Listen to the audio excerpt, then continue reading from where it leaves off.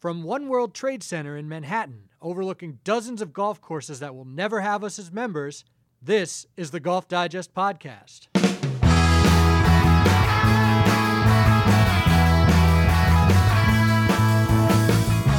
Welcome back to the Golf Digest Podcast. I'm Alex Myers, and today we are joined by a very special guest, newly crowned PGA champion Jimmy Walker. Jimmy, since his win at Baltusrol, has had a whirlwind couple of days in New York City, doing all sorts of interviews and everything else that comes with the spotlight of winning your first major. And he was kind enough to take the time to join us.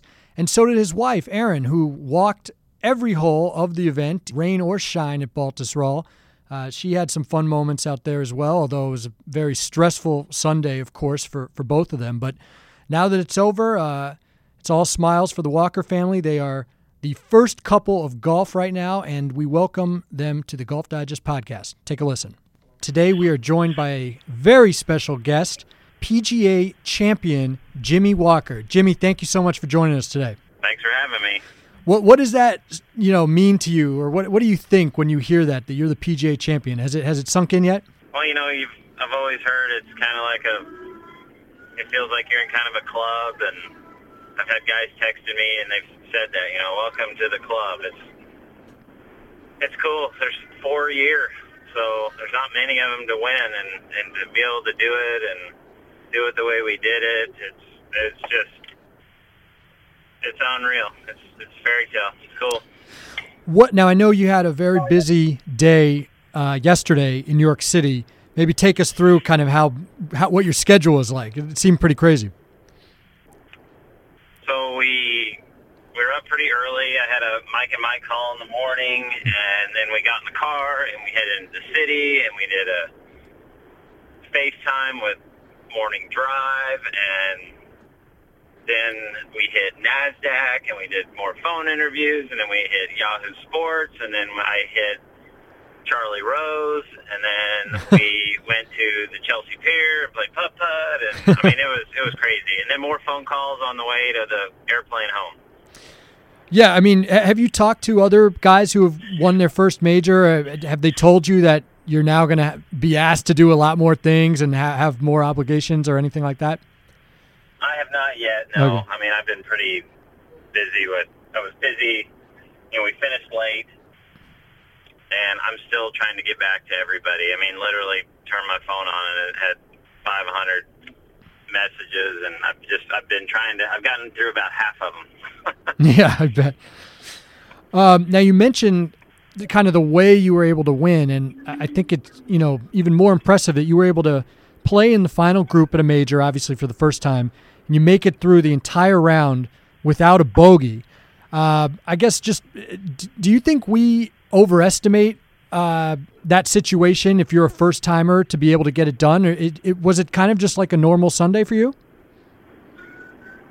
That's how I kind of tried to treat it. Right. Obviously, when you look at the surroundings, you know that what you're playing in is a lot bigger than a lot of events. There's so many people, and they're very loud, and you've got, it's the Northeast, man. You got fans that are rowdy, and fans that are great, and fans that like to get in your face, and it felt big, but I tried to keep it as simple as possible. Yeah, you mentioned the rowdy fans. I think maybe the rowdiest of all was your wife, Erin, and I was just wondering, did you happen to hear on the first hole someone scream when you had your birdie attempt? She told me that story, and I read your article, but yeah. I did not hear her. Okay. Honestly. Thank God. Oh, yeah. Oh, we have Erin too. Did not know that. Erin, welcome. Yeah. Well, yeah, you could tell everybody kind of what happened there. It was a pretty funny situation.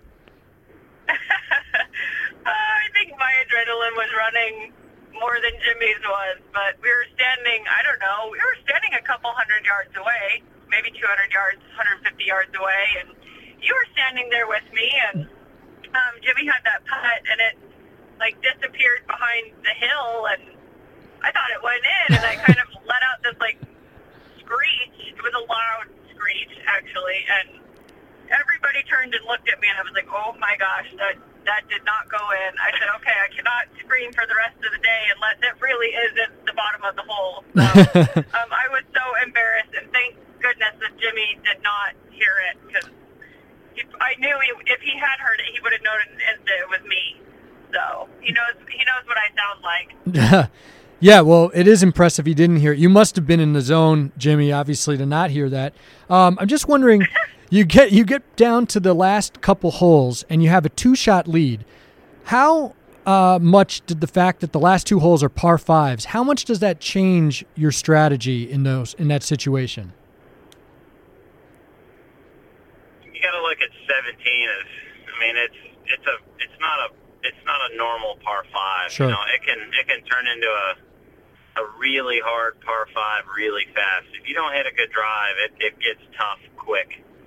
So I knew it was important to put the ball in the fairway.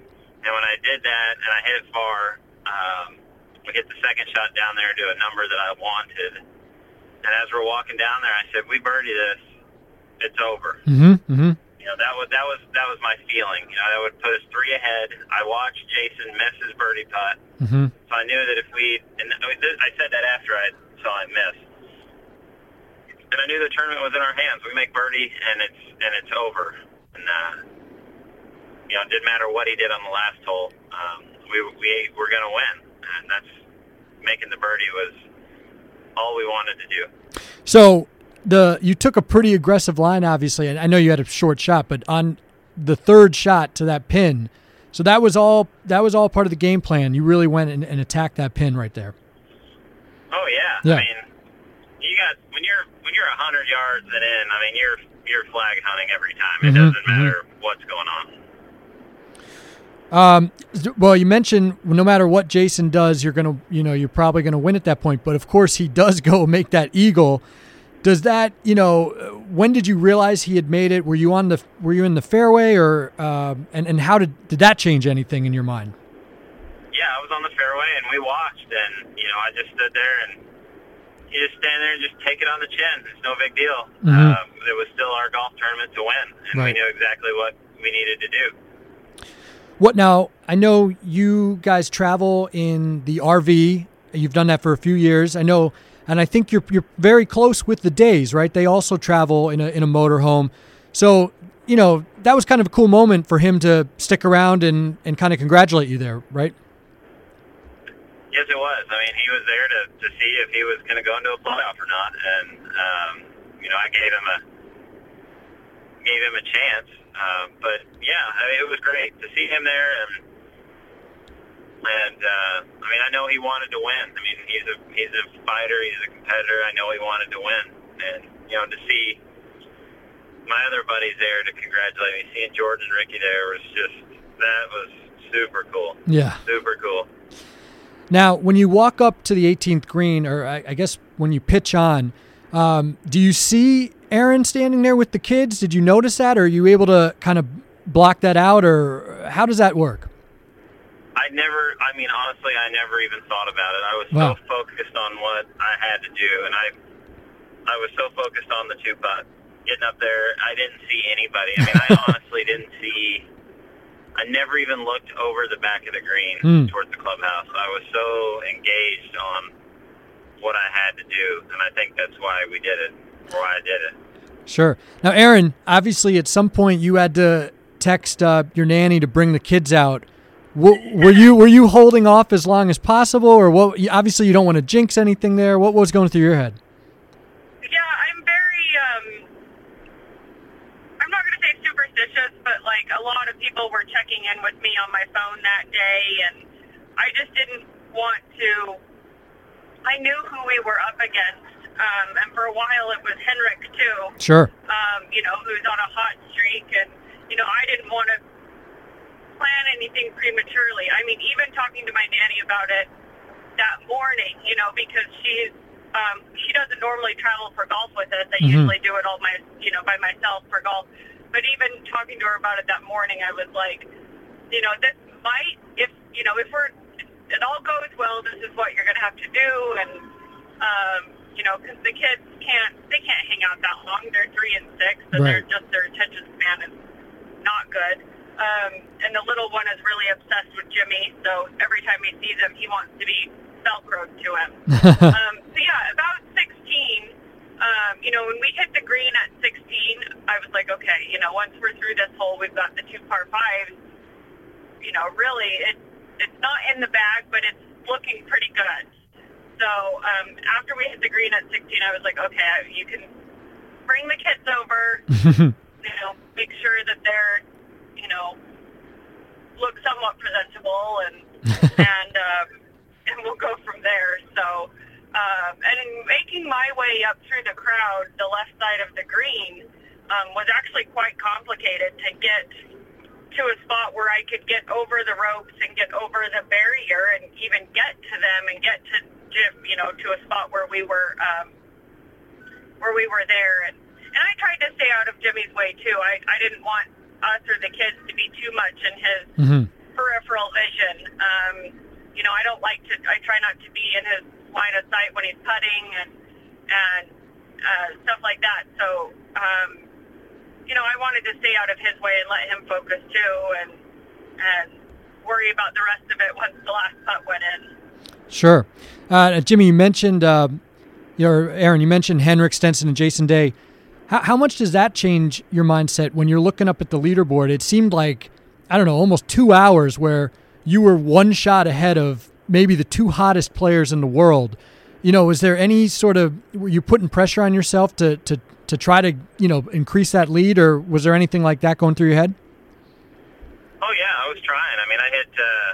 I played one just how I was supposed to. I played long when we played. It was a fraction into the fan, and I played long, driver 6-iron into it. 2, I hit a great shot right at it and thought I made that putt. I was really wanting to make that putt and put a stamp up like, hey, man, I'm here, for business. Good par on 3. 4, hit a good shot right where I wanted to. 5, I had a good look. Don't know how that one didn't go in. And I just kept hitting good shots. The only 2 shots I really didn't like were on 8 and 9, the second shots, or 7 and 8, sorry. And other than that, man, I was hitting some pretty good shots. The shot I hit in 11 wasn't as good as I would have liked, but I made the putt, and then hit decently quality shots from there on out. The one on 13 wasn't as good as I would have liked, but 14, 15, 16 was good, 17 was good. So I was more nervous actually starting the third round than the fourth round because his drive went right in the third round on the first hole, and he just didn't look super comfortable that morning. And I just kept saying, let's just hang in there and give us a chance for the afternoon. I was telling my friends and stuff around me, I was like, that's what I want is a chance this afternoon. And he just looked a little bit uncomfortable the first few holes of that third round. But when he split the fairway, hit it close on the first hole, I was like, yeah, okay, we're in full on game mode. So, because I just, I've been out here for 11 years now, and I can tell his body language and his step and his, a lot of things about him when he feels really comfortable and confident, and maybe when, a little bit when things aren't as comfortable and stuff. So, even though it was all pars on the front, it was one of those days, a lot of times when you're making a lot of pars, from my perspective, I'm kind of like, okay, it's going to go one of 2 ways. We're going to make a bogey or we're going to make a birdie. And yesterday on the front, I really never thought, I think it's going to tip the other way. We're going to make a bogey. He just was so comfortable and hitting it so well. It wasn't a huge deal that the putts weren't going in. I was like, they're going to go in. He's going to make one eventually. He's just hitting it so well. Right. So. Well, yeah, someone else who obviously thought your game was locked in is your coach, Butch Harmon. Earlier in the week, he was talking about all the guys he works with, and he basically said that he didn't have to do any work with you. Your swing was looking so good. But I wonder, he also has said that he's had to try to convince you, Jimmy, to believe in your ability. And I guess obviously winning a major will do that. But talk about maybe the struggles mentally that you've had to overcome to achieve the success that you have? Well, I do believe in myself, my ability, and I think that's why we have played so well over the last couple of years, especially with him. I mean, he gave me a nice injection of confidence. But for whatever reason, I just haven't been making any putts, and that's really been the difference this year. It's just I have not been making any putts, and it just starts to wear on you. And for whatever reason, I went to I went to a different putter because I just was trying something to get something going and wasn't feeling good about anything. And I wasn't missing short putts, but I just wasn't making long-range putts to make some birdies and vault yourself up the leaderboard. And I switched back to my old putter on Saturday in Canada and started rolling the ball in the cup. And gosh, once you see him start going back in, it's kind of like sometimes like a domino effect. Sure. Now, Aaron, I know people who are watching the telecast probably learned that you guys met at a golf tournament. Maybe you could just give us a little bit of more details into that story. It's a funny story. The company that I worked for in Utah out of college, our CFO, his wife was the CEO of the company sponsoring the Web.com event in Salt Lake City. And he's like, I'm a big sports junkie. It doesn't matter what it is. I like to watch it usually. And I was like, this is going to be, he was like, they need some more volunteers. My wife's looking, they need more people to help out. And I was thinking, I could get 2 days off work and I could go watch some golf. So I volunteered for that. I was a walking scorer, not for Jimmy's group, but there was a caddy, and she was like, we're in Utah. Where do we go out to party? I was like, yeah, you're in Utah. Anyway, I saw the caddies out at the bar on Friday night, and then he's like, I'm going to go watch this guy this weekend because I might loop for him for a little bit. His regular caddy was getting ready to have a baby, so this guy was like, you want to come watch? I think he was a little bit just hoping I was going to hang out with them, but it was kind of funny. So I was like, yeah, I'll come out this weekend. I'll watch this group or whatever. And at the end of the Sunday round, I was like, Kevin, this guy's pretty cute. You should introduce me. And he did. And Jimmy's got a funny story, but he'd had some female overzealous fans earlier in the year, so he had kind of sworn off women, meeting women at golf tournaments for a bit. No, we talked on Saturday, right? Yeah, Saturday. So we talked on Saturday, but after Sunday, it was like, okay, let's go out to dinner. So I guess he didn't think I was too scary. She didn't seem stalker material. I didn't seem like a stalker. So. Very good. So anyway, yeah, we met that way, and here we are. Yeah. 10 years, almost 11 years later. It's awesome. Now, obviously, it looks like you guys are both going to be going back to the Ryder Cup. Jimmy, talk about how I know how excited you are, but both of you, just maybe how excited you guys are going to be to go to Hazeltine with the guys. Yeah, it's unlike anything I've ever done. I've done it once, and then we did it across the pond. I can't wait to do it here. It's going to be a completely different experience, I'm sure. So I'm really looking forward to it. I was kind of in the back of your head, you know it's a major, it's worth more, and I heard rumblings, through 2 rounds on where I'd be if I won, and so it was definitely something you're kind of thinking about. Sure. It is the most fun event. I mean, it's stressful. It's very stressful. There's something about match play that it is stressful every single hole.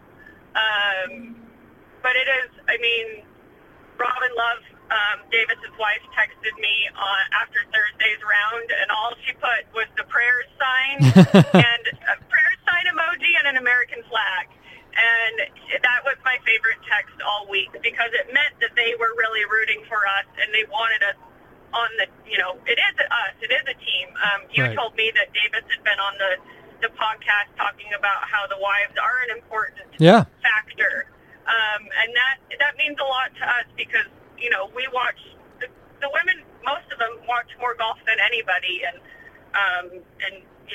our big, catalyst in our husband's career, I know a lot of, there's some people that don't think that, but, it is so much fun. And Davis and Robin are spectacular. And, I think it's going to be a different dynamic than it was at, Glen in Eagles. Scotland, Yeah. just the dynamics of the group. But I can't wait.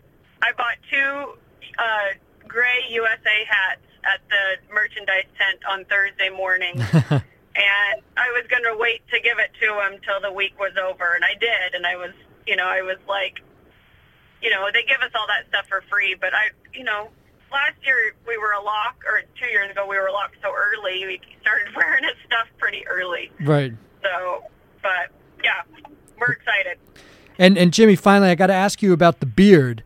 That's kind of a new development in the last few weeks. I take it you're going to keep that going. You've had some good success now. Weeks. Man, it's taken me like a month and a half to get it. I've got an investment. Some guys can do it in like 3 days. It takes me a while. So, This is the first beard in 37 years. Wow. my first one. What got you to go for it? Laziness. Well, anyway, it seems to be working. So I guess to the rest of the golf world, fear the beard. Jimmy Walker is now a major champion. Guys, I want to thank you so much for joining us today. Congratulations again, Jimmy. Just a tremendous week by you. And we'll see you at Hazeltine and at the Ryder Cup. And thanks again for coming on, and congratulations. Thank you, Alex. We appreciate it. Appreciate it. Take care, guys. All right, bye. Thanks again to Jimmy and Aaron Walker for joining us today on the Golf Digest podcast, and thank you for listening. Please subscribe to us on iTunes if you haven't done so already, and check back next week to see who our guest is.